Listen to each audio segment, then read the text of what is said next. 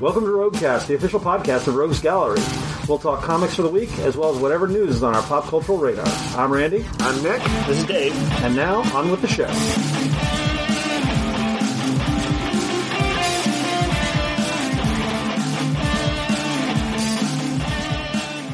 Hello and welcome. We're coming to you from Pokemon Day, which if you're hearing this right now, is over. Pokemon Day is over. Pikachu is dead. Pikachu's dead. Why is Pikachu always dead? Maybe Mewtwo is dead. Pikachu will rise again. But yes, Pikachu is a Christ-like figure Aren't the there Pokemon. like thousands of Pikachus? Yeah, but there's only one Pikachu. Like Christ, Pikachu loves ketchup. I did not know this. This is something I learned through a weird... It's one of the books, right? Yes. It's one of the... No, it's in the cartoon and stuff. Like, he loves ketchup. Oh, okay. I had no idea. It was in a about Pokemon this. guide. That's where I first saw it recently. Sure. Yeah, I mean, I'm sure it's all over the place. But yes, it feels like a bit of deep cut lore for us to know. Yeah, so Now we Pikachu know loves this. ketchup. Now you all know. By the way, the audio may be a little yep. wonky on this because we're experiencing some mic problems and transitioning to new tech and stuff like that. I'm sure we'll all have it worked out in a week or two, but here's the deal. apologies if Randy sounds like a rabid grizzly bear. I'm going to sound crystal clear and loud. Y'all are going to sound distant and heartless. Well, I am distant and heartless. I'm emotionally distant. So yes, if the audio is off this week, it is because we are using the laptop's built-in mic. God help us. Let's make up for it with quality, Yes, gentlemen. as always, Dave. No, not me. Oh. Not me. A lot of You're times I hold back. You going to bring your A game? I'm going to bring my A game. Nice. It's going to be the good stuff. I'm bringing my C game. I don't know. So this week in new games, we have the Cypher system, the new rulebook, which is we got the Kickstarter Deluxe Edition. This is the RPG Yep. Cypher system? The Cypher system, which is supposed to be like very easy to prep and run. It's Monty Cook's game. Okay. There's a bunch of world books for it. But if you wanted to try the new system, it's a fancy book with like silvered edges and everything. Oh, It's a yeah, very this nice one that looks so looking- nice. Yeah, it's a very nice looking deluxe rulebook. And then their sort of post-apocalypse Mad Max setting called Rust and Redemption. Okay. Both of those came in this week. We have Seven Wonders Architects, which are my favorite board games. It goes up to 7 players. You can play it at 2 players. It's one of those rare games you can play with any number. This is a new game? Seven Wonders Architects is not. Okay. Seven Wonders Architects, one of my favorite games. You would put it above regular Seven Wonders, correct? Absolutely, yes. It's easier to play, easier to learn, much more fun. And I love Seven Wonders, but this is a better version of it. And everybody builds a little wonder that's a little cardboard representation 3D of wonders. Now, what's the new thing? So the new thing is called Metals. It is a first expansion. Okay. And what it adds is in between each player, since when you play the game you have a deck of cards, you're drawing cards from either your neighbor on your left, or your neighbor on your right. Yep. You're using those cards to build your wonder and build your civilization. Now there is a medal between each of you that has a separate goal, like have all 5 types of cards in front of you first, or be the first one to have 2 victory tokens from warfare in the same round, or whatever. Uh-huh. If you achieve that, you get the medal. It's worth 4 bonus points at the end of the game. You're saying metal, not metal. Medal. Medal. Like a Medal of Honor, Yeah, right? medal, Yes. yes. Okay, got it. Yes. Just making sure. They're homophones? Synonyms? Homophones. Homophones? Yeah, whatever. Yeah, homophones. Yep, that's it. They're gay telephones. Oh, no! Oh, no. Randy brought his D game. D. Anyway, so that's a little bonus scoring Children. thing. There's also 2 new wonders in there. There's one that's Rome and one is the Civilization of Ur that give you new powers and abilities. okay. And it's very cool. I played it with friends. It was a good time. Also, Does it have the Greco-Roman baths? no, Dave, that comes in the homophones. It is. There's also Love Letter, which you all know is a game of like bluffing and roll. Yes, and that this is kind of thing. the new version. There's a new version featuring the characters of Bridgerton, Yes. the fun. period piece Yeah. Netflix This show is Downton Abbey beloved. style thing. It's beloved, yes. Yes. It is. Nick, have you seen Bridgerton? I've seen the first season of it. It's It's got the paladin from D&D, right? yes. Is he a paladin in Renee Page. No, he's a sexy man that people love. You don't have any paladin powers? Or it's He like a does not have sword? paladin powers. There's no sword fighting at Well, all? his power He is his does not- hotness, Randy. He does not walk in straight lines. Okay. He All right. zigs and zags and sexy time. I suppose that's allowed. Yeah. Seems like instead of watching Bridgerton, you might want to watch the D&D movie instead. But Said Randy, who's never watched Bridgerton. I've never watched Bridgerton. I mean, it's fine. I've heard there's no sword fighting or paladins in it. I think there might be some sword fighting at some point, right? I don't think so. Does it not have some... It's all romance, Dave. There's no I thought there sword was like fights. in a duel or You're something. thinking of Outlander. Yeah, you're thinking about it. Maybe, okay. Anyway, if Who you would like... if Outlander fought Bridgerton? I think Bridgerton would win. Anyway, if you like Love Letter and or Bridgerton, you might want to check this out. If you like both, you should definitely check this Love out. Letter's proven to be a very versatile game. Yeah. I'm trying to think of what some other There's- licenses that they've There's an Infinity Gauntlet version. Yes. And there's definitely Princess. They're one's called Princess.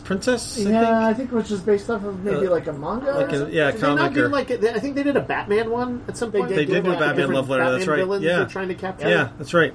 And of course a weirdly specific Welcome Back Cotter Love Letter. That's a reference that nobody will even get. No, you're right. That's way too old. Yeah. What about the Bosom Buddies version? Man? Russell, we're counting on you to be the keeper of the ancient lore I here. don't know what. I feel like our audience might know Buddies? Bosom. Those were a 70s show and an 80s show. I mean, like, you got to be bare minimum, like, what, 40? Big Bang do we Theory just Love need- Letter. Is that what you want to hear? Yes. Do we just need to put the tag "old" on our podcast? Yes. I didn't bring up Welcome Back, Cotter. No, Dan, but you're always talking about Laverne and Shirley every time. Every week. 1, 2, 3, 4, 5, 6, 7, 8. Shamil. Schmazel. Samazel. Hassan Hudson Pepper Pepper Incorporated. Okay, now we can go on. All right. You have to finish it, or else Laverne will come through the mirror at you. That's right. That's right. All right. Candyman? Is Yes. Yes. Yes. That's Bloody Mary. That's Bloody Mary. We also got the new Lorcana set, Disney Lorcana. For the first time ever, it did not sell out day one. Right. We were actually able to retain one. Is this set 3 for them? This is set 3. It's called Into the Inklands. I don't know what the Inklands are, but it sounds cool. Well, So- I assume it's like the Disney animated. The second one was called Floodborn, Rise of the Floodborn. Correct. And it says, Into the Inklands, I looked at the description of this, and it Okay. said something about the flood has given rise to the Inklands or something like that. Sure. So they're doing some kind of storytelling, kind of like Magic, but it's like an ongoing story. The lore sounds kind of cool. It does. Actually. The Lorcana, if you will. I suppose so. Is that a combination of lore and arcana? Yes. I just got that. Just now? I think that was kind of obvious about a year ago. Look, I'm quite dim.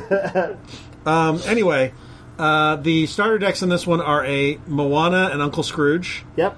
and a Peter Pan and 101 Dalmatians. Sure. I love the Pongo. weirdness of this. Oh, is it Pongo specifically? It's specifically Pongo. Oh, okay. All right. The classic team up. Yeah. But yeah, we have starters, we have boosters. I know Check that out. there was a card, I think this is in the first set, that one of our staffers, Dizzy, was looking for, and I gather lots of people are, that has Tinkerbell grown super giant, like towering over the land. I think like picking up like Captain Hook's ship Like or something. Ant-Man style? And she looks like she's about to kick some ass. That's awesome. Yeah. Love It's it.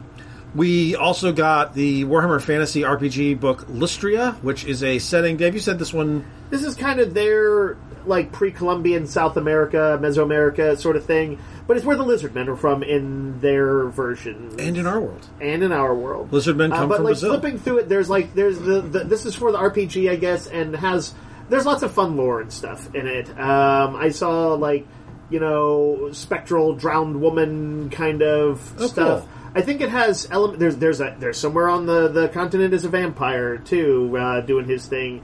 I don't actually know what if there is a sort of traditional native population or if this is awkward they replaced them with Warhammer. lizard Oh men. my god! I hope not. Yeah, I mean, I get the basic idea. They want to put the lizard men in like this hot climate. Yes. But yes, it's a little weird if they replaced, say, Mayans and Aztecs. Oh no. The cover shows some dude who looks like probably like somebody from like a Bretonian guy or whatever. Yeah. Who looks like he's like kind of bandaged up and making it through the jungle and is not having a good day of it. Yeah.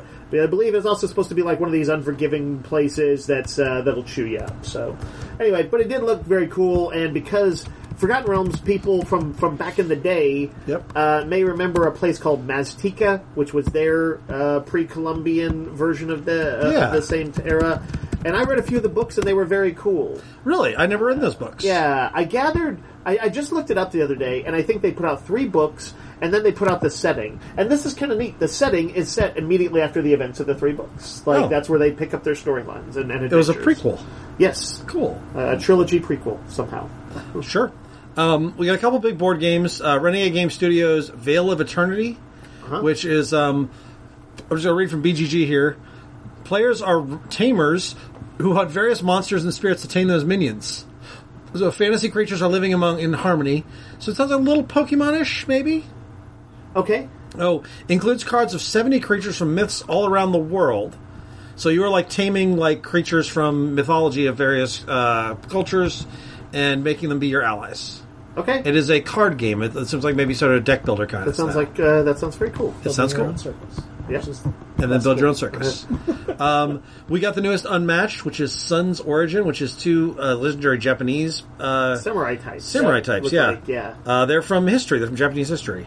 And they are supposed to go particularly well with the co-op game that they did, I guess. And then we got Invincible Escape from Mars, which I believe is kind of a social deduction game. Yeah. Well, Invincible, the whole deal is like the Martians, like infiltrators. Yeah. There was that whole thing of trying to escape Mars. Yes. And they already did it in the first season, but I think it's in the third or fourth. I think they hinted at it. I don't think they actually finished it. Did they not? Oh, I don't think so. I think they showed it, but then they haven't shown the payoff to it yet. Which is kind of how it worked in the comics, too. Yeah, that's true. So, yeah, we got all those games. And now let's talk about comics. Hold on. What? We also got a restock and some new games in our indie RPG section. And most notably, I have to agitate for one of them. Pasión de las Pasiones. Ah, yes, the Passion of the Passions. This is the Mexican telenovela style RPG. I believe it uses the Powered by the Apocalypse World system. I don't know much about it, but yes, I believe if you would like to get up to the steamy and ridiculous and over-the-top melodrama of a telenovela, finally, there's a game for you. Yes. And there's like 5 or 6 other games. Well, we got If I Were a Lich Man. Yes, that's right. I believe somewhat tongue-in-cheek, but like Jewish-themed fantasy adventure of some sorts. Yeah. Yep, that's correct. We got a restock of Dread, the popular horror RPG where you use a Jenga tower to create the tension of the game and pull that as the story goes along. There's one about writing like borders and that kind of thing, which seemed like but I don't know a lot about it. It just looked interesting. I haven't made the signs and stuff for these guys yet, but and a restock of some of the solo RPGs that we've had. I counted yesterday, and I believe we had gone from like a year ago, we might have had like 1 to 3 solo journaling type RPGs. Yeah, there are now like 15. Oh yeah, there's so many. And they commonly have journaling in there. They sometimes use springboards of like a 52 card deck or a tarot deck. That's a commonality to them. So you get certain randomized events, and you can use tables and charts and stuff in it to prompt you to what happens next.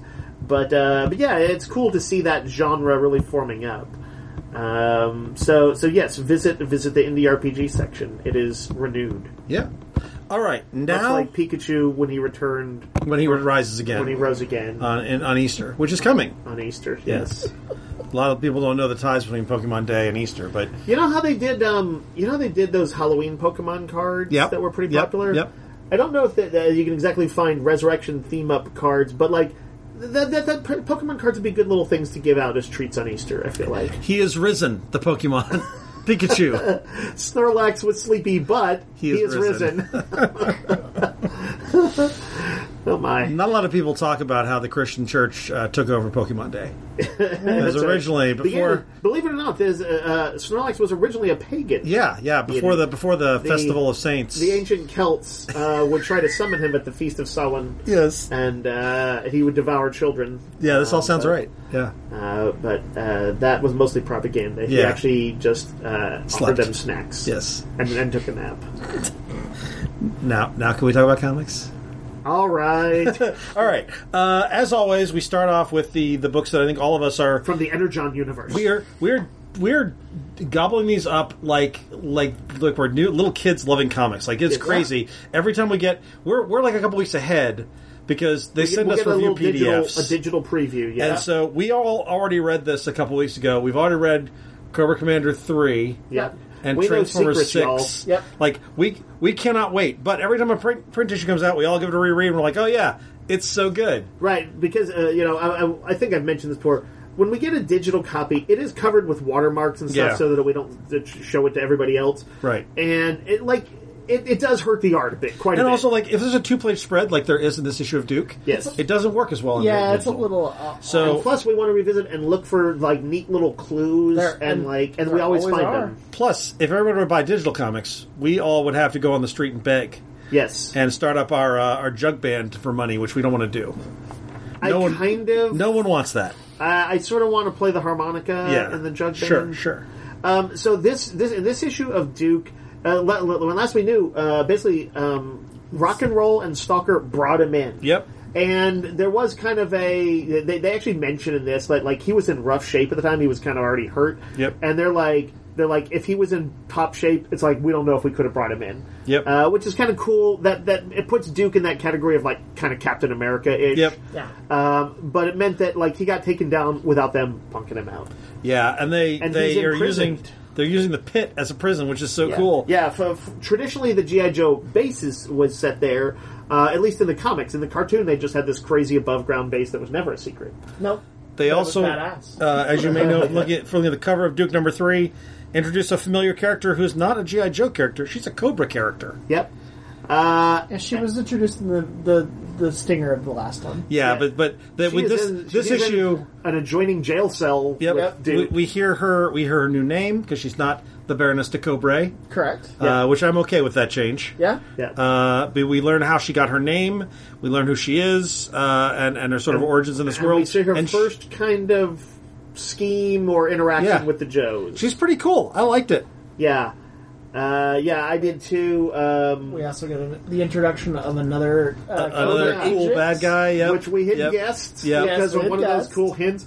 But this person comes with sort of a few other cool surprises, and one really notable thing happens with them before Yep. the issue is out. Yep. We won't say No. too much. The art kicks ass as usual. I would say. I was trying to decide if I like this better than Transformers because I'm a little bit more of a G.I. Joe guy than Transformers. I do. If I'm rating them, it goes Duke, then Transformers, then Cobra Commander, I agree with that. and Void Rivals at the bottom. And the art in this is so good.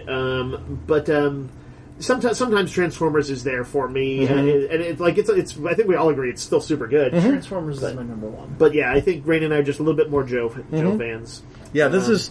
It's tough. Like Transformers, the book I would call my favorite book, but I think I like Duke just a tiny bit more. Anyway, all great though. All right, Yeah. what else we got? All right, the Savage Sword of Conan returns. This is interesting. Like there's been a new Conan book for 6 months, a year, or whatever. 8 issues in. This looks like it was just pulled out of the 70s. Right. It is the people who were fans of the original Savage Sword of Conan will remember it was a magazine-sized, larger size, Black and white.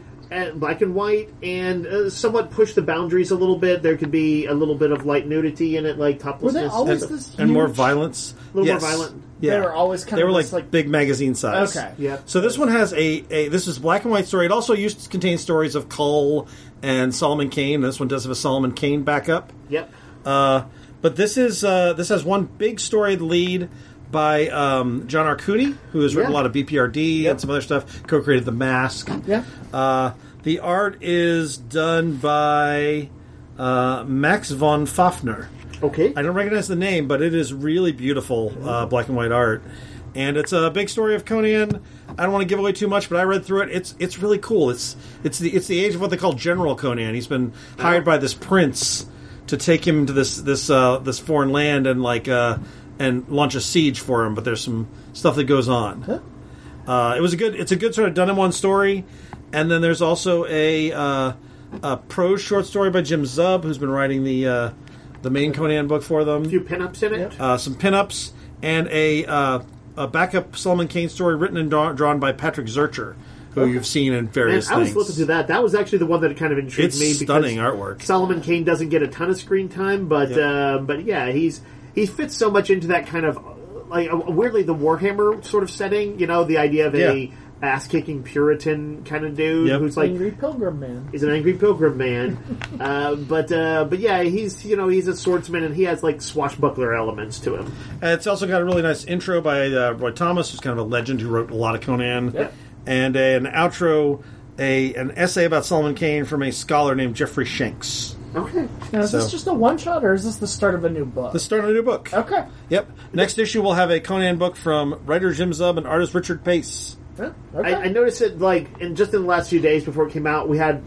people calling in and checking on it. Some of our other Conan subscribers were wanting to check it out, and so it seems like the buzz has been started building on this one. So Nice. if you're a Conan fan, you probably ought to check it out. In looking at it, I feel like we may have underordered it. I feel like people are going to want to be into this. So you may hurry up on it. Yep, want to hurry up? We got Spider-Punk Arms Race, which is sort of a sequel to the previous Spider-Punk series.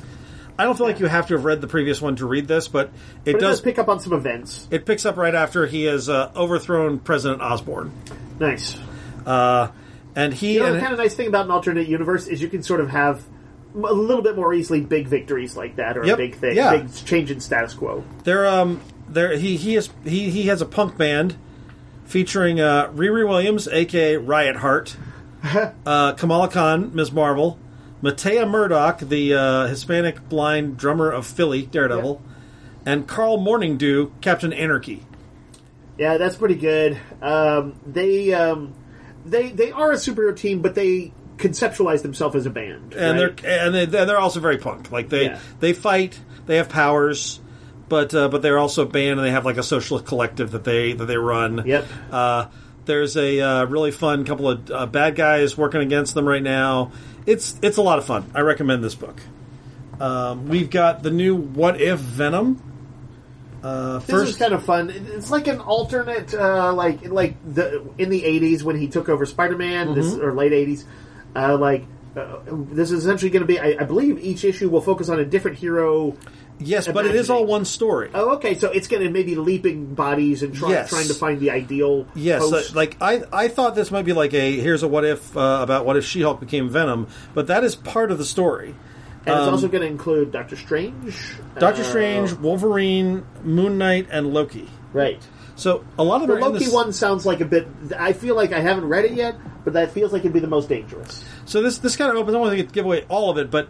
She-Hulk is leaving a late night at the law firm. She wanders into the church where Eddie Brock is about to be taken over by the Venom symbiote, just as he was in the... Yep. And Venom is like, oh, she's stronger. I want her. And so Venom takes over She-Hulk in this universe. And so She-Hulk is out like fighting crime as Venom. She has no idea what she's doing. She's getting super tired. And she runs afoul of a Wolverine villain. Wolverine is out doing something on his own. We don't know what just yet. And she also... I thought this was very clever...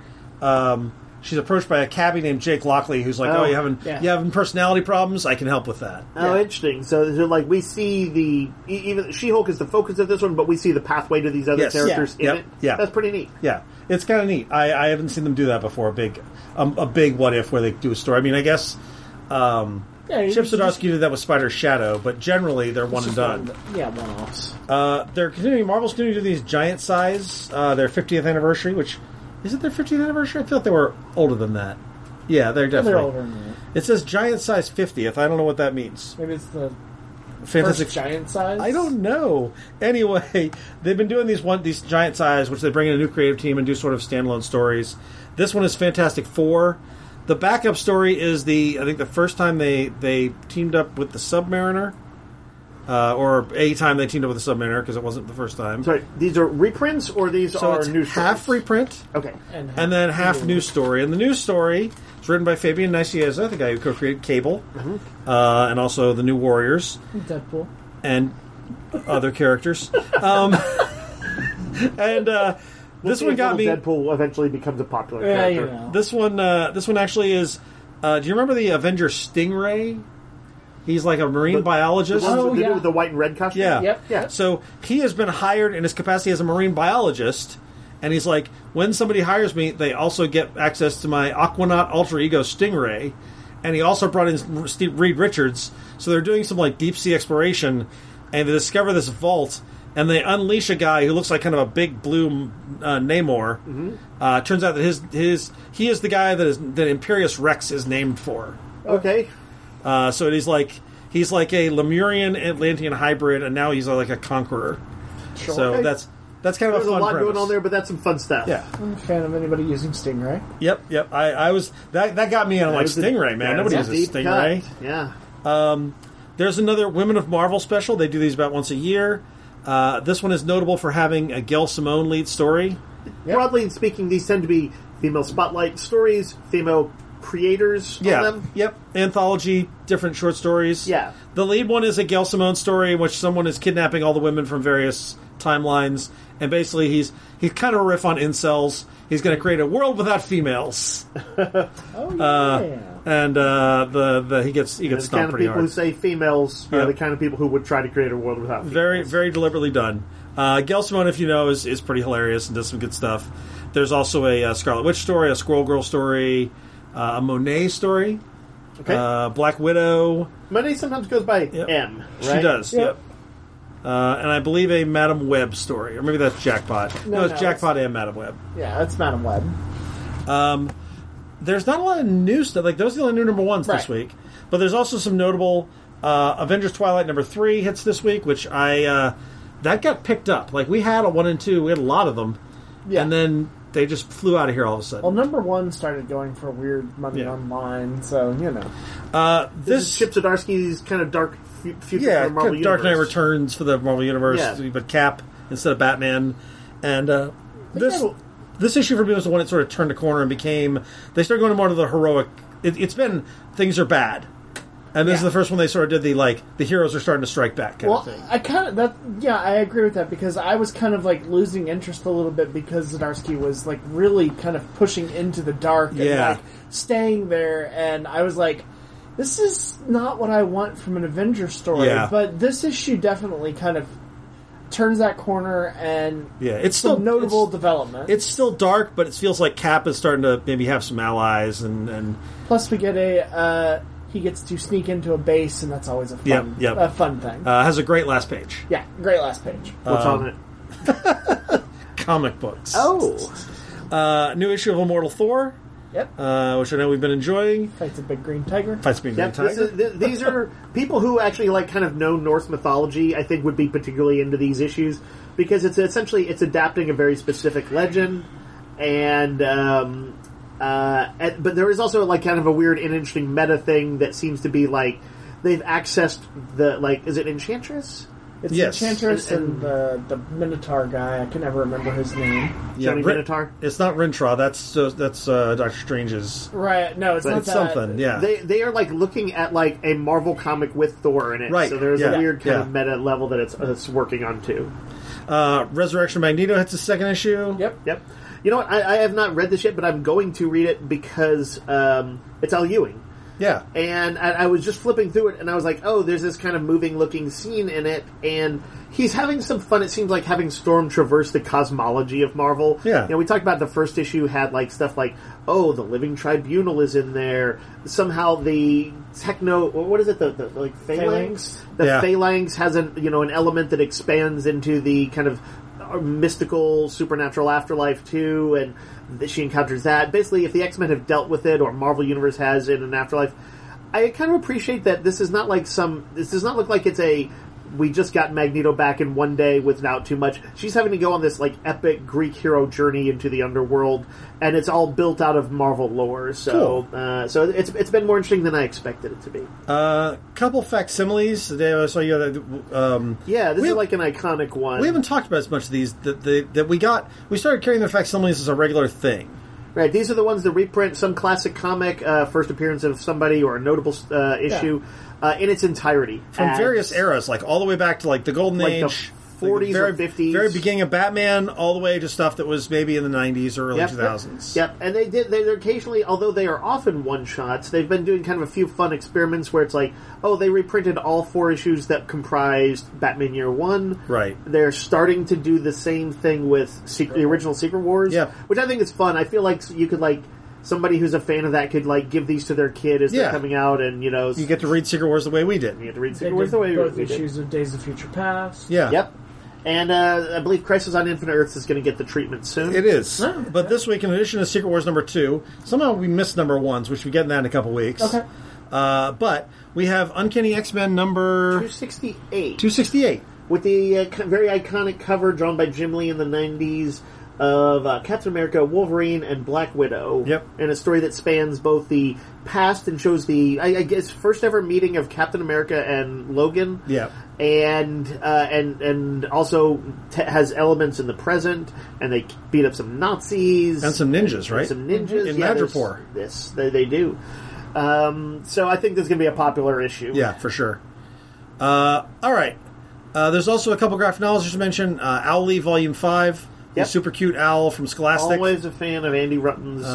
If just in case you haven't seen it, this was one for like younger readers. Yeah. Although I think like anybody might enjoy the stories. Yeah, they're super cute. But yeah, he's a little sometimes melancholy owl in the forest, and it's his forest friends. But I feel like if you have like a kind of a little bit of a sensitive kid, this would be especially good story. Yeah, but also like it always turns out. For sure. Turns out he's okay. Yep. Good things. Yes. And then we got a new book, another one from Scholastic called Rainbow, that is about a new student. It seems like a sort of YA queer friendly girl who arrives at school and discovers that she's in a school for like magical girls, I believe. Okay. Yeah. I've seen several fun inversions of the magical girl premise in comics over the years. Maybe that is her. She daydreams about being a magical girl, but she's in school. Okay, yeah. So, sounds neat. All right, let's take a break, and then we'll come back and do news and some topics.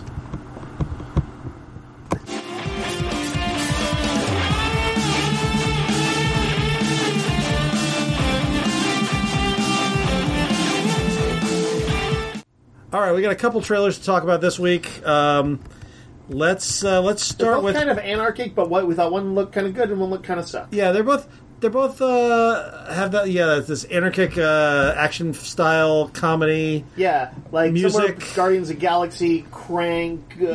Shoot 'em up if you ever saw that kind of style. Do we shoot 'em up? Yeah, Shoot 'em Up's great. Shoot 'em Up is a great movie. It's one that had Paul Giamatti as the villain. Yes. Yeah, good time. He's having a great time Owens. chewing scenery on that. Yes, yeah. please see that movie. Clive Owen do a Bugs Bunny eat carrots? Clive Owen is doing either a Bugs Bunny or he's going all the way back to the Clark Gable version of it. Yeah, Yes. it's possible. I remember somebody fires a gun with a carrot somehow. Yes. I don't know. It was good. It's a good movie. It's pretty good. Man, now let's just pause and go watch Shoot 'em Up. Yeah, we're gonna divert from these trailers and just go watch Shoot 'em Up. So do we talk about the worst one first? Yes. Yeah. Okay.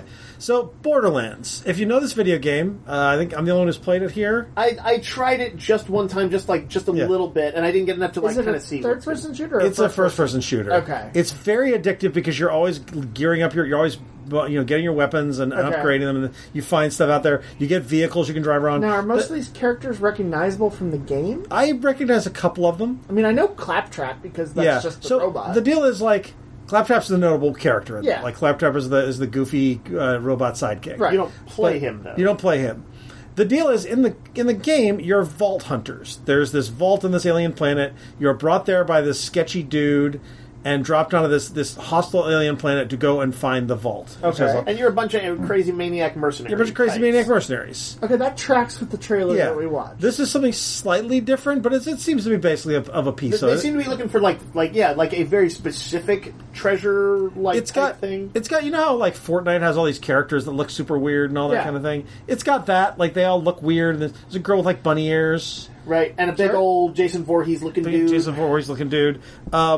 And yeah, this is a group of them that are looking for this vault, and there's lots of gunfire, and Kevin Hart is in there. Yep, and it sort of looks like, you know how the Guardians kind of hate each other, but then they're like... but we're a family? They were a family, too. It kind of looked like that. So what's kind of interesting about this to me is that Cate Blanchett and Jamie Lee Curtis are both in this, and I'm like, what are they doing here? Well, Cate Blanchett actually, I think, works well with Eli Roth. She did the House of the Clock in the Walls with him. So that kind of makes sense. Yeah, worth mentioning, this is an Eli Roth movie. Does not look his usual horror stuff. This is if you told me Robert Rodriguez was directing this, I'd buy that in a heartbeat. So Eli Roth has been broadening his spectrum. He did the kids movie House with the Clock in its Walls, which I did see and was pretty good. Yeah, it was solid. And what was he did some big franchise movie, or is doing some other one? Is he? He's did he do one of the he didn't do one of the Disney adaptations? I know I'm thinking of another guy. guy. Eli Roth's Lion King. But no, there was something like another. Was there? I thought this was. So I don't know. I remember him recently doing Maybe this is all I'm Thanksgiving, thinking of. which is a horror thing, and it was supposed to be pretty good. Yeah, it was good. So I liked it. I want this to be good. It looks potentially fun, but also like as we noticed, Dave, all the dialogue and the jokes felt a little flat. Yeah, they sort of felt like Guardians of the Galaxy, which was how old is that at this point? I don't know, like a decade, at least a or more? decade. Yeah, yeah. It sort of it vibed like year one of that, right? But yes, it is possible that they put together kind of the dopey trailer. Yeah, and that there could actually be a better movie underneath it all. Yeah. So I'll allow it. Maybe so as a possibility. Yeah. And then the other one we saw is a movie called Boy Kills World. Yes. This is a movie that's, I guess it's an alternate timeline kind of dystopia. Yeah. Where, what was it? I'm going to guess like mega rich families rule the world and stuff. Yes. And they kind of sort of Hunger Games it, or what's the... Running Man. Running Man. Yeah, they put people in these Running Man type contests that have like sponsors where you might be like, the people killing you in these contests could be like cartoon mascots, like cereal mascots. Yep. Yeah. Yep. Imagine somebody in a big Captain Crunch costume killing you. Yep. That's the kind of thing that could happen. So there is definitely a comedic, anarchic, violent vibe to this. Yes. Early on, you can kind of like. I don't think this was a Red Band trailer, but they probably have a Red Band trailer that's going to be nuts. So the lead is played by Bill Skarsgård, and he is deaf and mute. So he is voiced, his internal monologue, we can hear it, Yes. is by H. John Benjamin, a.k.a. Archer. Yes. He actually explains he's like, when they killed his parents and like injured him so that it like deafened him and they made him mute, he's like, I made a 3-point plan to get my revenge. He's like, step 1, find my inner voice. And he's like, so it's narrated by his thoughts, although I guess he will never speak. Right. But it's his thoughts, and he's like, I used the last voice I remembered, and it's the voice of like the video game announcer in like a Street Fighter game. Yeah. You're like, round 1, fight. Yep. That's who it's supposed to be. So you get these kind of very funny, I think, sardonic comments from him, voiced by H. John Benjamin. The action looks great. By the way, part 2 of his plan was get strong, and part 3 was like find a team. Yeah. So this has a little bit of the found family thing that Guardians does too, but it focused on him and like him doing crazy action and fighting dudes. It's just a better overall looking trailer. It looks like fun. Well, it looks it's produced by Sam Raimi, and it has that kind of vibe. It looks inventive, and where also is just kind of I've seen it. The evil family, the Vanderkoy family, is Famke Janssen, Michelle Dockery from The Gentleman, Brett Gelman, who you've seen a bunch of stuff, and there was one other name in there, Charlton Copley, the star of District 9. Yeah. So that's their evil. That's their evil family. Yeah, I mean, this is clearly going to be a vengeance movie that's doesn't try to hide what it is. Yeah. But it looks like it's got lots of style and some pretty good humor. It reminded me a little bit of Guns Akimbo. Yeah, remember that? Yeah, Daniel Radcliffe movie. And I think having the mute character, who's the synergy that they're going to get from having him show you how he's reacting, like he's going to physically, like if he thinks it's a bad plan or whatever, you're going to see him physically acting it out. But you're also going to hear H. John Benjamin's voiceover of it, and that combination of things I think could be very fun. It's going to be weird. It's going to be weird, yes. All right, let's talk movie challenge. Right. We all hit the inevitable decline. Yep. After about 2 to 3 weeks, you're kind of like, I've got some other stuff I want to do. I want to play some video games. I want to do some other stuff. And that's okay. If we all stopped right now, and I think we might be at that point, then we've seen a lot of good stuff. Yeah, I think it's accomplished its task. I saw about 20 movies, I think, most of which were in the challenge, some weren't. And I believe I'm going to land at around 15.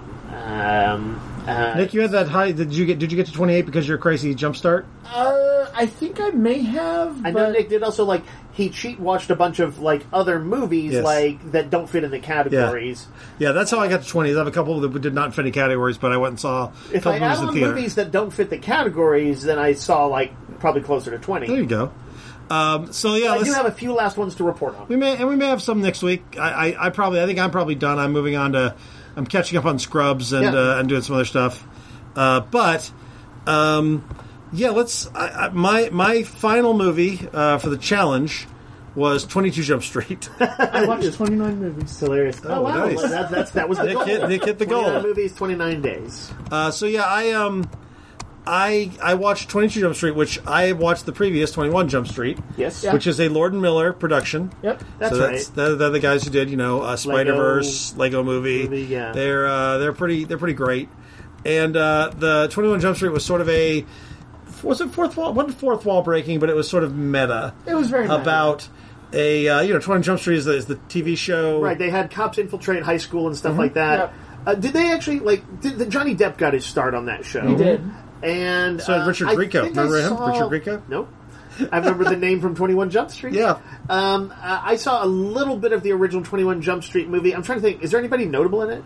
Yes, it's Channing Tatum and who's the other guy, Nick? Don't they do a bit of the joke that they don't look like students? They don't look like students, yes. Everybody's like, who are Jonah you? Hill. Jonah Hill. Okay. Jonah Hill and Channing Tatum was his bully growing up. They both went to the police academy and became best buds. Okay. And then they go undercover in the high school and learn to be friends again. Solid premise. You like the previous one? The previous one was really funny. Yep. I don't remember a lot of it. Yep. This opens. The Ice Cube is their captain, by the way. Yeah. Okay. And Ice Cube is in full-on mean mugging mode. It's great. Yeah. So in this one, the joke at the end was that they were going to college. Okay. And then they do. And the intro, we find out that they're doing remote college, and it's like cybercrime or something like that. And they want to get into the action, so they wind up going to actual college because they're trying to bust a drug deal. And Channing Tatum basically becomes friends with Wyatt Russell, who is playing the captain of the football team, and the two of them become like best buds. And he gets to play football, which he never got to do when he was younger. And so he's like becoming a football hero, and he's sort of losing the cop thread. And Jonah Hill is kind of jealous because his bro is another bro. Yeah, and they definitely do some like these guys are in a romance, having some difficulties, that kind of thing. Jonah Hill meets a girl. They hook up. Turns out she's the captain's daughter. Which maybe the funniest scene is like Ice Cube. Ice Cube. Yeah. The funniest thing, they don't spoil that. Like you don't see it coming until they're at like family weekend, and he shows up, and you realize what has happened, and he has just bragged to the captain about bagging some college chick, and the captain's like high-fived him. Oh my god! and it's amazing. Ice Cube, when he finds it out, when they're at dinner, or they're like at like a family dinner, and she's introducing him as her new boyfriend, and Ice Cube is like staring him down, and she's like, "Do you know each other?" He's like, "No." It's hilarious. That's pretty good. So there's some funny stuff in there. There's also some great meta bits. They're like, why don't you do the same thing? That's what's going to be popular with people. And the same type of case. And then there's a bit about like, y'all have run through the budget. No more expensive chases. We can't afford it. But like talking about the police budget. But yes. The other thing, and this is a giveaway, but this is an old movie. I don't mind spoiling this one thing. At the end, Nick, do you remember this? They get to the end of it. And they're like, this was so successful. And then they show a variety of 22 Jump Street, 23 Jump Street, movies. 25 Jump Street that are going to be them going to seminary school, them going to dance school, them going to, they do a Generations where they bring in Richard Grieco. Like, the notion is like there's 100 sequels, and they show us like a clip of each of them. Doesn't Johnny Depp show up in one of them? I think he might, yeah. I think he does. It's very funny. If you are, know that this is really probably going to be it, yes, and you just put all your eggs in that one basket, that's pretty good. There was no need to make this sequel. It's not as good as the first one. Yeah. But it was fun to watch. I'm glad I watched it. But I think it's like akin to like making an Anchorman sequel. Yeah, you don't need it. It's exactly the same as the Anchorman sequel. But it's a reason to get over and have fun. It's fun. It's worth a watch. If you like the first one, you like the second one. The other one I watched is not in the movie challenge. I went to the movies and saw Drive Away Dolls, which is the new movie from Ethan Coen and his co-writer. I think it's not co-director. I think it's co-writer. If it's co-director, then it's technically fit my female director. Come on. The premise and the trailer look great. It looks like this sort of fun anarchic crime comedy. A pair of lesbian friends take a drive-away car, which is a car where you get a driveway service and you deliver it somewhere. So they're going from Chicago, I think, and driving this car to Tallahassee, Florida in 2 days. Yep. And they get this car, and one of them is like this. It's Margaret Qualley, and she's this girl from like Texas. And she's this very, she sleeps around, and she's very go-getter. And she's got her prim and proper buddy, who is played by, I think it's the girl from Never Have I Ever. Okay. But it may not be, but it feels like that kind of character. And the two of them are like, mismatched buddies, and they're going on a road trip, and it turns out that there's a suitcase in the trunk that has something that criminals want. Okay. And so these two criminals are on their tail. And that is sort of the premise of it all. It's not quite as quirky and wacky as I'd want it to be. It's solid. I feel like the Coens work best together. So just like this one Coen brother is not quite as good, but there's some fun stuff in it. He's the shit Coen brother. It's pretty quick. It's a quick fun movie. If you need to see a lesbian crime comedy, this is probably your best bet this year. Is Beanie Feldstein in it? She is. She plays her cop ex-girlfriend, which is pretty great. Okay, she's always good. She's great. It's fun. It's just not great. Yeah. That's it for me. That's my movie challenge. Dave, you want to talk about Meet Me in St. Louis? Yeah. This is I think mid or late 40s movie. I realized I have. I think I put on my list. It's the movies from before 1960. Okay. And I think I just pulled it from a list. Basically, it's supposed to be a good movie. Won a lot of awards. Okay. I realized as I'm watching, it's a musical. Yep. And I've never seen a Judy Garland musical that wasn't Wizard of Oz. And so this was the first one. It was very entertaining. But here's the thing: it is set, even though it was made in the 40s. It's set in 1903. Okay, and they're kind of this well-off family, and there's a kind of a classic dad, the patriarch, who everybody's like, "Oh, your father's coming home. Make sure his dinner's all ready. Let's everybody put on a good face for him." Mm-hmm. And so he's the kind of gruff but kind-hearted dad. There's 4 daughters, 2 older ones that are trying to find dates before they become old maids, but they become spinsters at the age of 29, at the age of 18. Oh no! Yeah, I think like one is like 18 and one might be like 20 or something like that. Yeah, I know. And then there's two little kids. And by the way, somebody pointed this out to me. One of the kids actually got the same equal billing with Judy Garland, because she was like kind of one of those kids like who's the little kid that everybody knows? Shirley Temple. Macaulay Culkin. Yeah. Shirley Temple of the era, because I guess she could like sing and dance and stuff like that too. But anyway, so this movie actually turned out to be super good. I thought I was not going to be able to get invested in could a somewhat wealthy family find love and stuff. Yeah. The movie's broken up into seasons, actually, as they, and each one has a bunch of vignettes. So if you ever seen a movie like A Christmas Story, where you see their family kind of go through a year with a bit of they're just like Christmas Story has the through line of, like, is this kid going to get his BB gun? Yeah. The through line in this is kind of like, are the girls going to find love? But there's also a question of whether the father is going to leave St. Louis, which they love, and move to New York for better work, but disrupting possible romantic entanglements and some other things they have going on. Based on the title, I think I know how this one ends. You might. But anyway, it has like songs that were not my particular thing. Okay. But like, they actually all fit really well in the movie. And here's the thing that struck me. The writing is super good. The character writing is like really funny and clever. Okay. The little girls are like little Wednesday Addamses. Yeah, you were telling me that. And I thought that was interesting. I wrote down a line here. This kid thinks that their housekeeper, she's like, "Where's my kitty?" And she's like, "Oh, she got in my way and I kicked her down the stairs." And the little kid goes, "If you killed her, I'll kill you. I'll stab you to death in your sleep, then I'll tie your body to 2 wild horses until you're pulled apart." That is only one of about like a dozen insane things she says.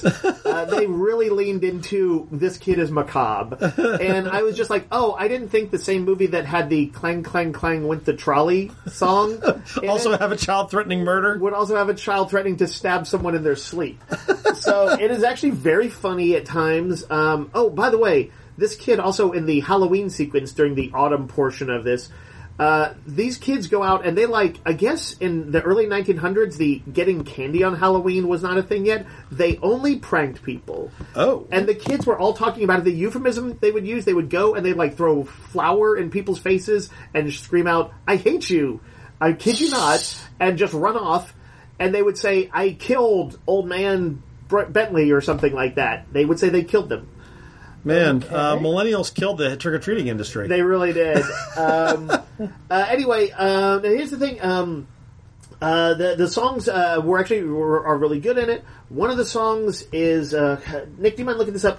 It's a famous Christmas song. It's not "I'll Be Home for Christmas." But it's like it originated for this movie. Okay, and it's a movie. It's not Christmas, Baby, Please Come Home, is it? No, that's like more like '60s era. Okay, Judy Garland sings it, and it's a famous song. And it's usually like kind of a warm and tender Christmas song you think of. In this movie, Have Yourself a Merry Little Christmas. Have Yourself a Merry Little Christmas. Yeah. Was for this movie. Okay. In this movie, it is actually super sad when she sings it. They think that everything is falling apart and they're going to have to move to New York. And so she's like got tears in her eyes while she's singing it to like the little girl, and they're kind of trying to just shoulder on through tough times. There's actually several very emotional moments in this movie that I was shocked to find myself drawn into because I didn't think. It's one of those old movies where like things really come together and it's just really well done. Okay. So I was not really excited to see this movie, but when I saw it, it ended up being awesome. The director is Vincent Minnelli, which is Liza Minnelli's father, who did Father and the Bride, Brigadoon, American in Paris. Yeah. That makes sense. And a host of other movies. It had the feeling of being directed by somebody who knew what they were doing. Yeah, definitely. Okay. You also had Amélie. Amélie, yep, I saw this. This is a well-known foreign movie, a French movie from, I think, 2006. Yep.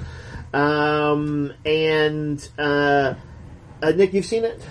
Yeah, the details are hazy in my memory. Okay, though, so it's a quirky movie that is pretty beloved in circles, and I think I had tried it one time, and I think it didn't take for me. Yeah, and that's why I wanted to watch it again. Randy, the thing I compared it to when we were talking the other day was when you and I saw Everything Everywhere All at Once. Yes. It's just kind of manic when you're watching it. Yeah. This movie does these little side cuts, and like every time you meet a person, they give you the narrator will tell you some stuff about them real quick, kind of quirkily. It mostly follows this girl who's like, I don't know, 20 or something like that. She's like a kind of a cute little introvert French girl. But she's very much the magical pixie. A little bit. Or that is her vibe. Yes. But she also, like, everything in the movie is kind of heightened and surreal.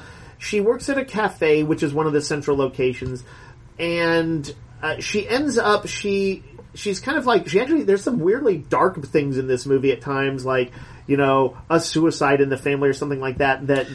I was surprised. I haven't seen all of this, but when I was watching it, I was surprised how dark some of it was. Or like this is just one of those weird. It's a French movie thing. Yeah. They're talking about how like, oh, she tried, the dating life, and they instantly cut to somebody having sex with her. Yeah, clearly just pumping away. Yeah, and she has this blank look on her face, like, what's this all about? Like, I don't care. I remember that too. I was like, oh, this is like, there's naughtiness in here. Yeah, there's naughtiness in there, but mostly the movie is actually this kind of rather cheery, quirky, surreal movie. I don't know quite what I'd compare it to other than Everything Everywhere All at Once. You know what's interesting, Dave? This is a bit of a stretch, but we just talked about the Boy Kills World, and it had that Bjork song, like a remix of it. Yes.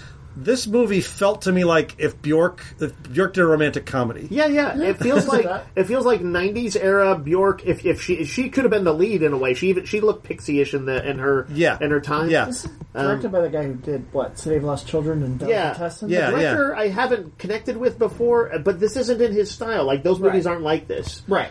So there's it's kind of a constant barrage of like entertaining and funny and sweet moments.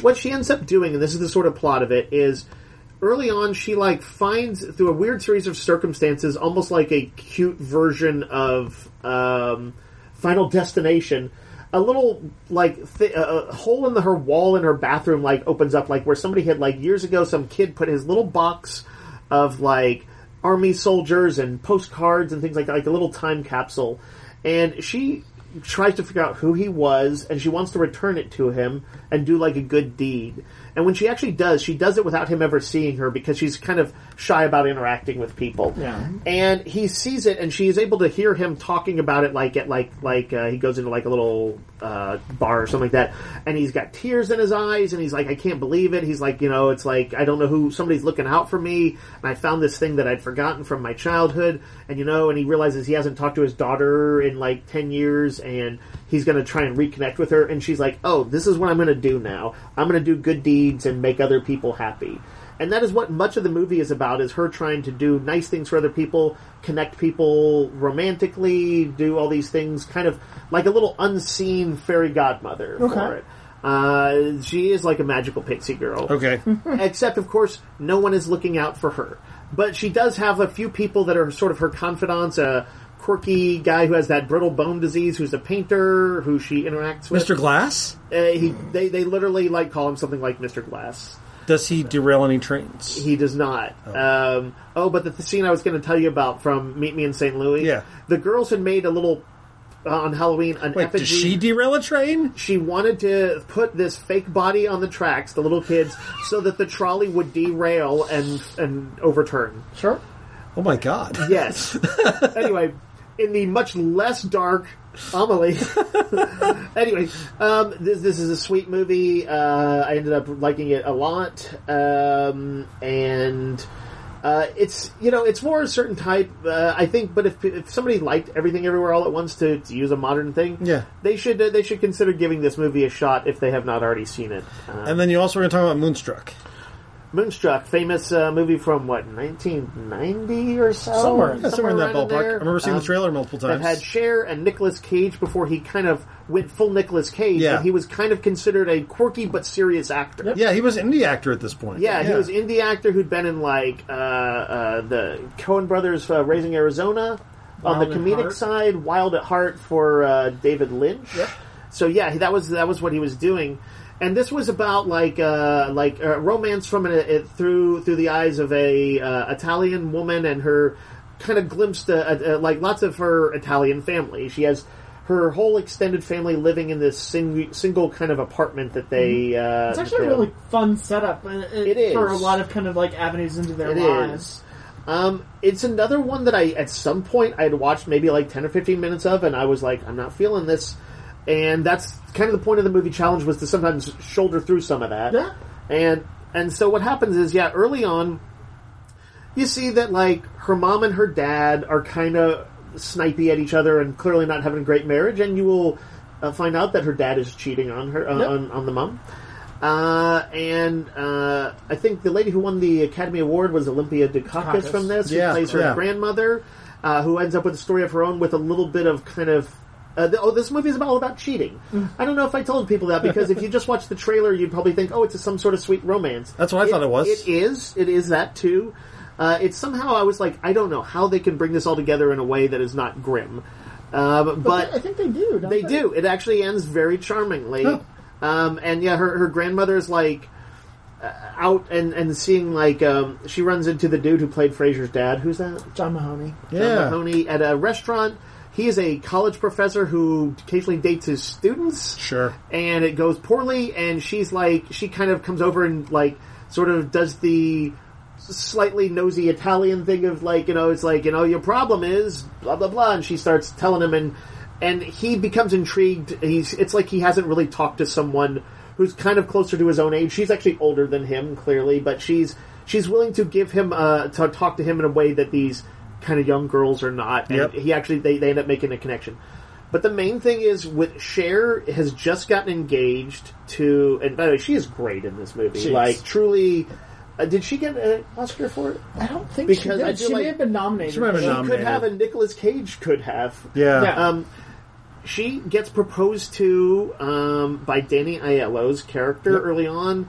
It's kind of clearly a little perfunctory. I think that's they both feel like they're getting a little bit old. Yeah. She is an ancient 37. Oh, she actually did win. Okay. She Oh, wow, really? She won, Olympia Dukakis won, and... Oh, I guess I should watch this as my Female Academy Award thing. Best screenplay from John Patrick. Dave, is that the level? Is that where it went for you? Is this from Female Academy Award winner? Is that what the category this was in? No, I think this was in comedies for me, actually. Oh, okay. It is a comedy, for sure. Despite all the infidelity. And anyway, Danny Aiello proposes to her, but it's a bit of an awkward thing. Again, it's not like they don't like each other, but it's a little perfunctory. But his mother is dying, and he has to go back and visit her in Italy. Mm-hmm. And so he's like, we'll get married when I come back. And he's like, by the way, I have an estranged brother I've never told you about. I'd really like to make peace and have him at my wedding. Could you go and see what you can do to get him to come to the wedding? That brother is Nicolas Cage. Oops, they fall in love, and he is a guy who has some problems. He's like this angry, isolated chef, or not chef, but he's like a baker, who has like an injured hand. He wears like an artificial hand, and blames his brother for a weird series of circumstances where he lost it, which really wasn't his brother's fault, but he blames him anyway. And he's clearly had a rough life, but they end up connecting, and. Among other things, like he's got an obsession with the opera. They go out to see the opera one night, and that's where she also runs into her dad. She runs into her dad and his girlfriend, and convoluted things happen, and stories and like, oh, nobody's going to say anything to anybody about this occurs. And it is on the movie to bring these all together. When Nicolas Cage, Nick, do you remember the scene where he's saying that after the opera, she said supposedly he's not supposed to, she's like, let's just do this one thing and then we never talk again. Yeah. Right? I'm going to go marry your brother and we're going to do what the plan was. And he says, okay, we'll just do the opera, nothing else. Mm-hmm. But afterwards, he's like, I want you to come up to bed with me. Right. And she's like pretty adamant that she won't. And he gives, I think, one of the great speeches on passion. It's like not like a speech, but he's improvising it, or like he's on the spot, and he's like, this is what real romance is awkwardness and passion. And he said, I don't care if I go to hell for this. I don't care if you go to hell for this. Yeah. He's like, I want you to come up there with me. And it is a great scene. One of many great scenes in it. There's quieter scenes and there's kind of bigger scenes too. Nicolas Cage, when he wanted to, he could turn it up. It took me a minute because he's not Nicolas Cage, but he didn't quite the same way everybody else seemed to like. He's got a little bit of the manicness. Clearly be like, oh, these are actual Italian actors or doing a great job of it. And his was just a little bit of Nicolas Cage. I think this may have been one of the first Nicolas Cage that I paid attention to. I was going to try and figure out when the Nicolas Cage split happened. When did he become Nicolas Cage? Because I'm looking... It Con Air? It might have been around Con Air because this. No, okay, so here's the thing. It was The Rock. The same year he did this, he did Raising Arizona, which is him very in sort of manic Nicolas Cage mode, but it's kind of it's still in that award ceremony. Yeah. Then in 1988 he did Vampire's Kiss, which is pretty out there. It's very odd. But it's still after that he did Wild at Heart. A bunch of things I never heard of. Honeymoon in Vegas, which is a little bit weirder, but not quite. Yeah, that was sort of his play at a romantic comedy. It's still sort of indie. Yeah. I believe the split happened here. He did Guarding Tess in 1994. Guarding Tess is one of those movies that shouldn't work. That's like a bodyguard movie, right? So he plays a Secret Service agent for a first lady played by Charlotte McClain. Okay, it's really endearing. I believe I found the infarction point, as they say. Is it what Nick guessed? It is in 1995. He was in Kiss of Death. I don't even know what that is. Playing the cartoonish bad guy, David Caruso in the lead. Film. It was not good. And that year he also did Leaving Las Vegas, which was his one. Maybe at this point he could have been doing the one for them, one for me kind of thing. Well, Leaving Las Vegas is the thing that got him his Oscar. Yeah. And then in 1996 he did The Rock. Yep. Then Con Air, Face Off, City of Angels, Snake Eyes, 8mm. Yeah, it was The Rock. 95 to 96. I think Michael Bay may have broken him. Yeah, I mean he tried coming back. I mean, in 99 to bringing out the Deb with Scorsese. Yeah, and he also that year did 8mm, which is also a little arty. I mean, but it kind of bad. A little, like, trashy though. Trashy, it was 7-1. And then 2000 he did Gone in 60 Seconds and The Family Man. So that's a bit. So he was trying to get back to it. Then he did Captain Corelli's Mandolin and Christmas Carol.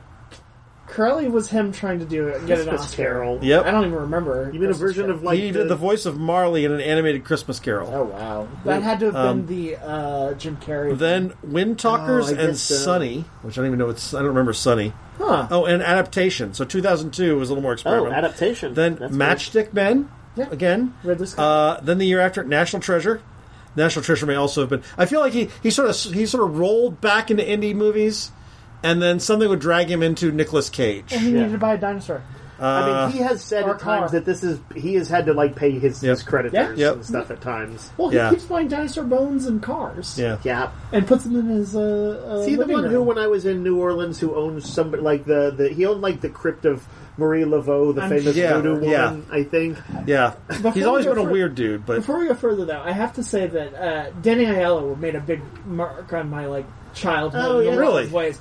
Professional, Hudson Hawk. Hudson Hawk, he's great. Hudson Hawk is an amazing... he plays the sidekick. Did you like, what do you call it? What was the horror movie he was in? Horror movie? It was a smaller role. I don't know this. The one with Tim Robbins.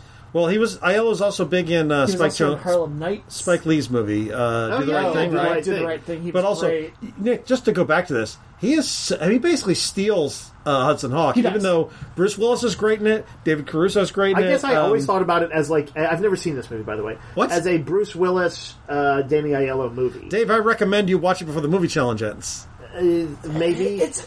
I don't know. I think it might be one of those... Dave might hate it, but I wanted to see it. Well, it was one of those weird movies where we walked in... I saw it, and I loved it. I saw it in theaters, but we were late, so we were walking in right as it was starting, and it starts in such a bizarre fashion that I'm like, did we walk into the wrong fucking movie? It starts with, for those who don't know, it starts with Leonardo da Vinci inventing his flying machine. Dave, he was in the stuff. And it... Oh. That's not what I was talking about, but I know that was an iconic one for you. It's iconic in a bad way.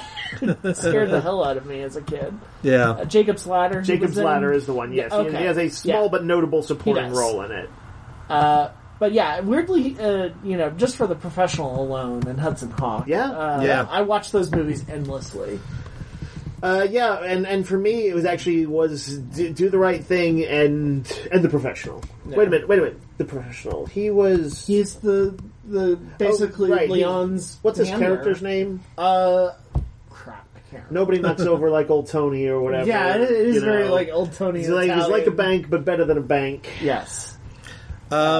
Okay, so my last three, if these are the last three, they were like actually all like 4 to 5 star movies. Nice. So it was a good outro. Nick, what closed out the movie challenge for you? I watched Priscilla, which is the Elvis Priscilla wife, Presley's. Priscilla Presley's biopic. Very good by Sofia Coppola. Okay.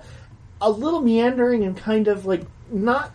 It wasn't a whole like huge great story, but it was really well done. I watched a romantic comedy called Anyone But You, which is a play on Shakespeare's Taming of the Shrew. Who's in that? I feel like that is Sydney Sweeney and Glenn Powell, who's about to be in Twisters and was in Top Gun Maverick. Yeah. I really enjoyed this one. It was very kind of like of Twisters. It was very kind of naughty, and a good naughty comedy is a lot of fun at times. They had just some really fun ideas and executions. I just thought it was nothing to write home about, but I had a really good time with it. Okay. And then for my finale, because Dune 2 comes out this week, I rewatched Dune to sort of get back in that. You're like, frame. oh yeah, what happened? Right, because I was like, the Atreides family and the Harkonnens. It's a good movie. I don't know if it's a great movie. I liked it way better than I expected to. I think I did. I agree with you, Nick. It's a good movie. My wife, and when I would she say it watched has it some originally, very good scenes. I love that my wife like at the the very end of bagpiper? it, she was like, so it's ending here. It's just getting good. It's just getting to something that's interesting. And I'm like, you're not wrong, but there's a lot of the build-up stuff that's going on in it. I like the guy who plays the computer. He's always a cool guy. Oh, the Mentat guy? Yeah, the Mentat. Yeah, that I forget the name of that actor. Yeah, he's just been around in everything. Yeah. But I mean, it is a solid movie. Timothy Chalamet does a good job as Paul. Yeah. Oscar Isaac is good. They're a space royal family in like future feudal times. Like very much it would go on to inspire like Warhammer 40K. Yeah. The look of it is insane. And they're given control of a planet of spice, which is in fact a trap for them because the Emperor would in fact not like these rivals around. He would rather that they be killed. You know, it's funny. It actually compares like Game of Thrones a little bit. Oh, very much so. Yeah, it's because it's got the feudal. It's got like literally the wrangling over the throne. Yeah. Because I think the deal is who plays Duke Leto?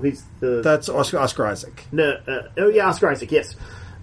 He has like a sort of a potential claim to the Emperor's throne, Yes.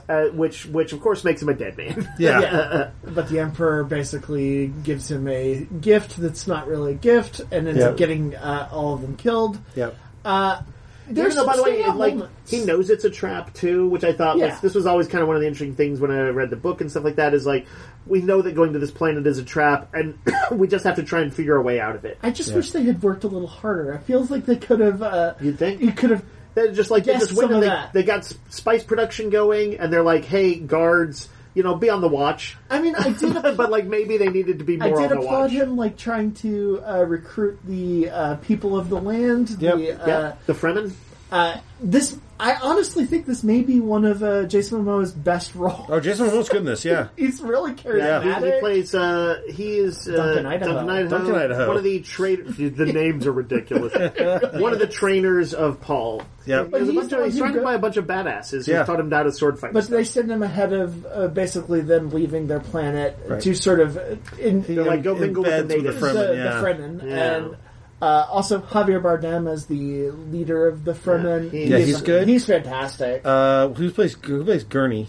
That is Josh Brolin. Josh Brolin, also really good in this It's role. an all-star cast. Yeah. Batista as Beast Raban. Beast Raban, yeah. Stellan Skarsgård as and we'll meet the other Harkonnen, the Blade Master guy in the next movie. I keep seeing the trailers, and I'm very excited to go see the second one.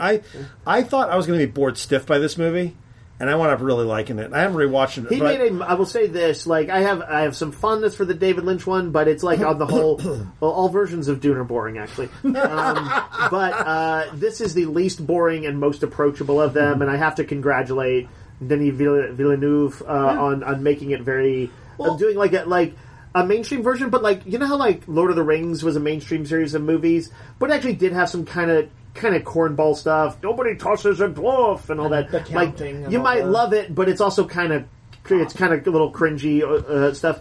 He didn't do that. He stayed true enough to the book. Didn't dive into the boring stuff, but also didn't like camp it up or anything. So, so I'm fairly impressed with his vision. I was also the guy that Paul fights at the very end. Is that the shirt that you have? Yes. You know who plays him?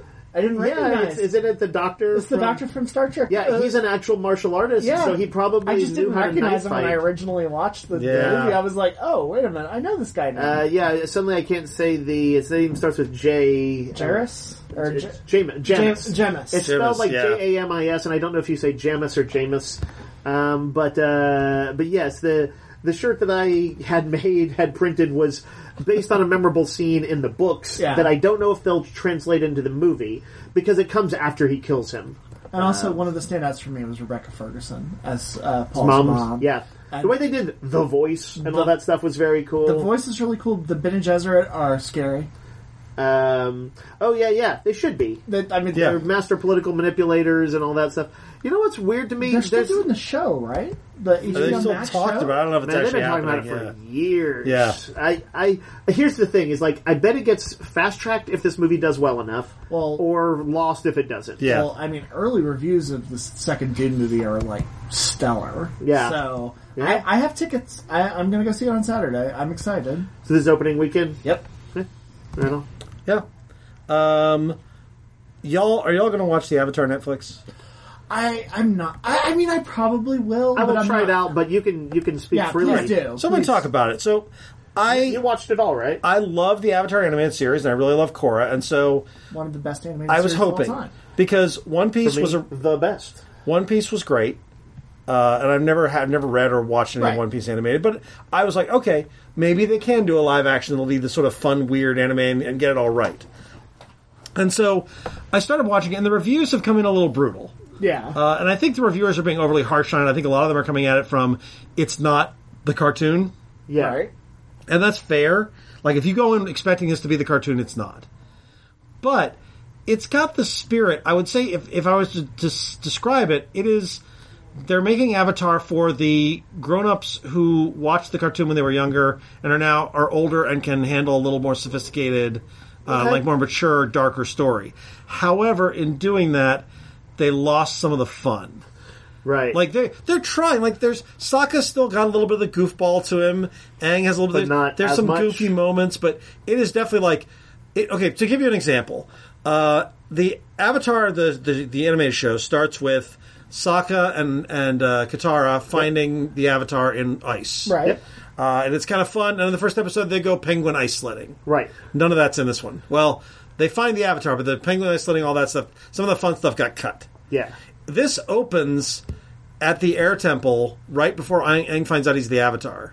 Okay. As Monkey Atso, all the stuff they did in flashback later. Yeah. It opens at the Air Temple, and they basically are telling him. It opens actually showing the Fire Nation has they got an Earth Nation spy they captured, and he's like, "You're too late. I've passed on the plans." And the Fire Nation, the Fire Lord is like, "We wanted you to pass along the plans." And basically, they're distracting the Earth Kingdom so that all the Earth Kingdom gets together in one place, and the attack is actually on the Air Temple because he's wanting to. Stop the Avatar from being. He wants to find and capture the Avatar before he becomes the Avatar. Okay, because that will let him conquer the world. Sure. And so he basically sends in his firebenders to wipe out the Air Nation. And there's a ceremony going on. So the Air Temple people from the south are coming to the Air Temple in the north, or whichever way. Yeah. So all the Air Nomads are in the same place. And then the firebenders show up and kill everyone. Okay. And they show them killing everyone, including the kids that Monkey Atso is trying to protect. Oh, wow. Like, there's a cool fight scene where he fights off a dozen firebenders, but eventually the Fire Lord lights him on fire in front of all the kids. And the implication is that he kills all the kids, too. Like, they kill everybody. That's the opening. That's not a terrible idea. No, but it sets a different tone. Different vibe. It's a very different tone. Is Fire Lord played by Daniel Day-Kim? Yes, but not the one of the past. Okay. He is Fire Lord Ozai. Okay. Randy, we were talking off mic earlier, and as a reminder, like when I originally watched Avatar years and years back, yep. It took me a few episodes to get into it because I thought it was a little too goofy. They did like the wacky sound effects and the anime effects, and Sokka in particular is very goofy, and Aang is a little doofus. Yeah. But it's like, part of the charm. It is kind of part of the charm, and it will determine for you whether or not for some people that's a deal breaker. Right. It was not a deal breaker for me, but I definitely watched the first couple episodes and I was like, "This is okay. I don't know if I'll finish it." Yeah. But I was watching it as I was doing some other store homework, and as it goes on, I will say the casting is fantastic. And the world looks amazing. Like what they're doing with live action and CG is spectacular. Okay. I guess what that opening did was it showed you all four nations. Yep. Right. And it gave you the lore. Yep. And it kind of like showed you the stakes. Yeah. There's no waterbenders in the first part, I guess. Oh, okay. But the other thing is kind of a slight change is that the firebenders are hunting benders. Mm-hmm. Which I don't know if that was quite the case in the animated series. No. So like Katara hides her waterbending. They're like, Sokka doesn't want her to waterbend because she's barely started waterbending because they don't want the firebenders coming after them. Oh no, which is kind of a little. That's kind of different. That's a different. And I thought that was unusual because one of the things that was kind of cool about Avatar is like bending is everywhere. Yeah, bending is like it's built into it. It doesn't quite make sense with the rest of it. So when they go to Omashu, the Earth Nation, like it is still they use earthbending to open the doors. Like earthbending is a thing. Yeah. But it's presented basically a little bit more than in the cartoon where the waterbending that one of those was things where it would be just constant special effects. Yeah, I think like an average episode would go from having say 15 special effects scenes to 38. And that may be why they did it the way they did. But this definitely presents a sort of a world in which the Fire Nation won the war. They are dominating most of the planet. The Earthbenders are like, they have a couple big cities that are holding out, Omashu and Ba Sing Se. Uh-huh. The Waterbenders are all but ignored. They just exist in the polar ice caps. And the Airbenders are gone. So it's definitely a different world. It's almost post-apocalyptic in that the Fire Nation really just like, they won this war. Yeah. It definitely sounds darker. It's definitely darker. But that said, they're casting stuff. So Zuko and Iroh are both great. The guy playing Iroh is the guy who plays... That's pretty key. He's from... Mandalorian, he's Captain Tabo or whatever. Yeah. He's that guy. He's great in this. Yeah. He also is in Kim's Convenience, which I haven't watched, but I've heard is great. Yeah. He's got the Uncle Iroh thing down. I can see him pulling it off. It's not and nothing in here. The problem is none of this is better than the animated series, and none of it quite rises to the level of the animated series. Right. Like his Iroh is great. What I would say about this is, if there was no animated series, this would be a fantastic show. Interesting. But because it has to compete with one of the best animated series of all time. Yeah. Right. It's hard not to be a little disappointed by it. That said, their casting is great. They have the Utkarsh Ambadar, the guy from Ghosts. Oh, yeah. He plays Boomy. Ah. And he's basically invisible in that role. He looks like Boomy. Oh, that's the only awesome. reason I knew him is because I looked. The voice sounded familiar. I looked him up on IMDb. I'm like, oh my god, it's that guy. I just started watching Ghosts again. I'm Yeah. picking up where I left off. So he's really good in that role. Their bounty hunter they've got with like the terrorizing tongue lizard. Yeah. Really good. The guy playing the guy's from Lost, Miles Leung, I think Ken Leung, the guy who was in Lost. Who was like he's had psychic visions. he is the admiral who's like working against Zuko. Oh, yeah. Okay. And he's really good in this role. The casting It's is funny. great. I'm on a Lost fan page on Facebook, Yeah. and they've noticed. They noticed several of the Yeah. Lost acolytes are in that. Aang alumni. is good. He's not as goofy, but casting a kid that young who can bring this sort of the gravitas you want from the Avatar, that's impressive, and he's good. Sokka is not quite as goofy, but he's a good character. Okay. Katara, not quite Katara, but they're all good. They're just not as good as their animated versions. Right. Not as good as the animation. Much better. Considerably better than the movie, but that's here's the thing. Even if the movie hadn't existed, this would still be really good. Yeah. Right. But by comparison, yes, it's amazing. Yeah. I wound up watching it all. They get to the attack on the waterbenders of the north at the end. That's really well done. They do the thing with the moon, and the girl playing Yue, the sort of Sokka's sort of love interest, is Amber Midthunder from Prey. Yeah. She's great. So there's lots, and there's some stuff with Zuko and Iroh that is all on the same level as what they did with Zuko and Iroh in the animated series. There's some really good familial stuff. There's a really interesting thing. You know how Zuko just has this like band of people around him? Yeah. In the animated series, they never really did much with them. They were just Fire Nation soldiers. Yeah. In this one, it turns out that Zuko, the reason he got in the Agni Kai with his father, is that his father was like going to sacrifice this legion, this 41st Legion, against the Airbenders because they were the least trained people, and so they were so he was just going to send them as a diversion and have them all killed. And Zuko objected to this in a strategy meeting, and that's what led his father to do the Agni Kai and basically burn him and outcast him and all that. And Iroh basically talks to the guy, is telling the guy the story, and the guy's like, "But we're the 41st." And he realizes that this guy who thought that the prince was just like being arrogant all the time, that he basically sacrificed his entire life so that their unit would not be killed. Right. And now they're his soldiers. Okay. And that's a really cool little moment. That is. That's a neat idea. So there's some good stuff in here. I saw the creator talking. He did an interview about it. And he was talking about being able to do some of the darker stuff, and felt like in some ways I think you missed the point. Right. And in some ways you've got. I get what you're doing. So it's good. I would say it's good. I've seen people who love it. I've seen people who hate it.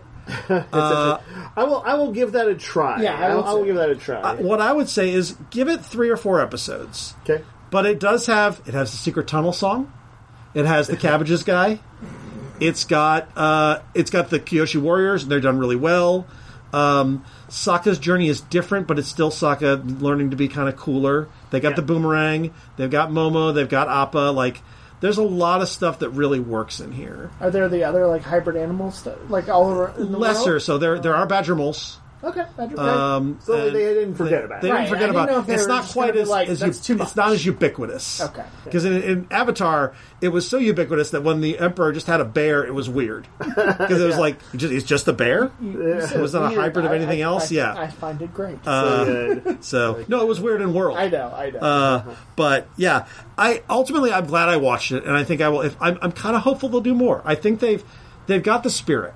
It's Do not. you think it'll get a renewal? I don't know. I can't ever tell. You know, I loved the live action Cowboy Bebop, and it was just a disaster for them. Apparently, I would really have loved more of that. Whereas One Piece did great, and they're clearly going to do more. Yeah, One Piece seemed to be accepted among both the anime fans and noobs. It also, I think, One Piece had the original creator working on it. Yeah, I think this one lost a lot of cred when the 2 creators left it. It did. Everybody I've heard who've talked about it has mentioned that. And that's the thing. I think those guys knew what they were doing walking away, and I don't know why they walked away.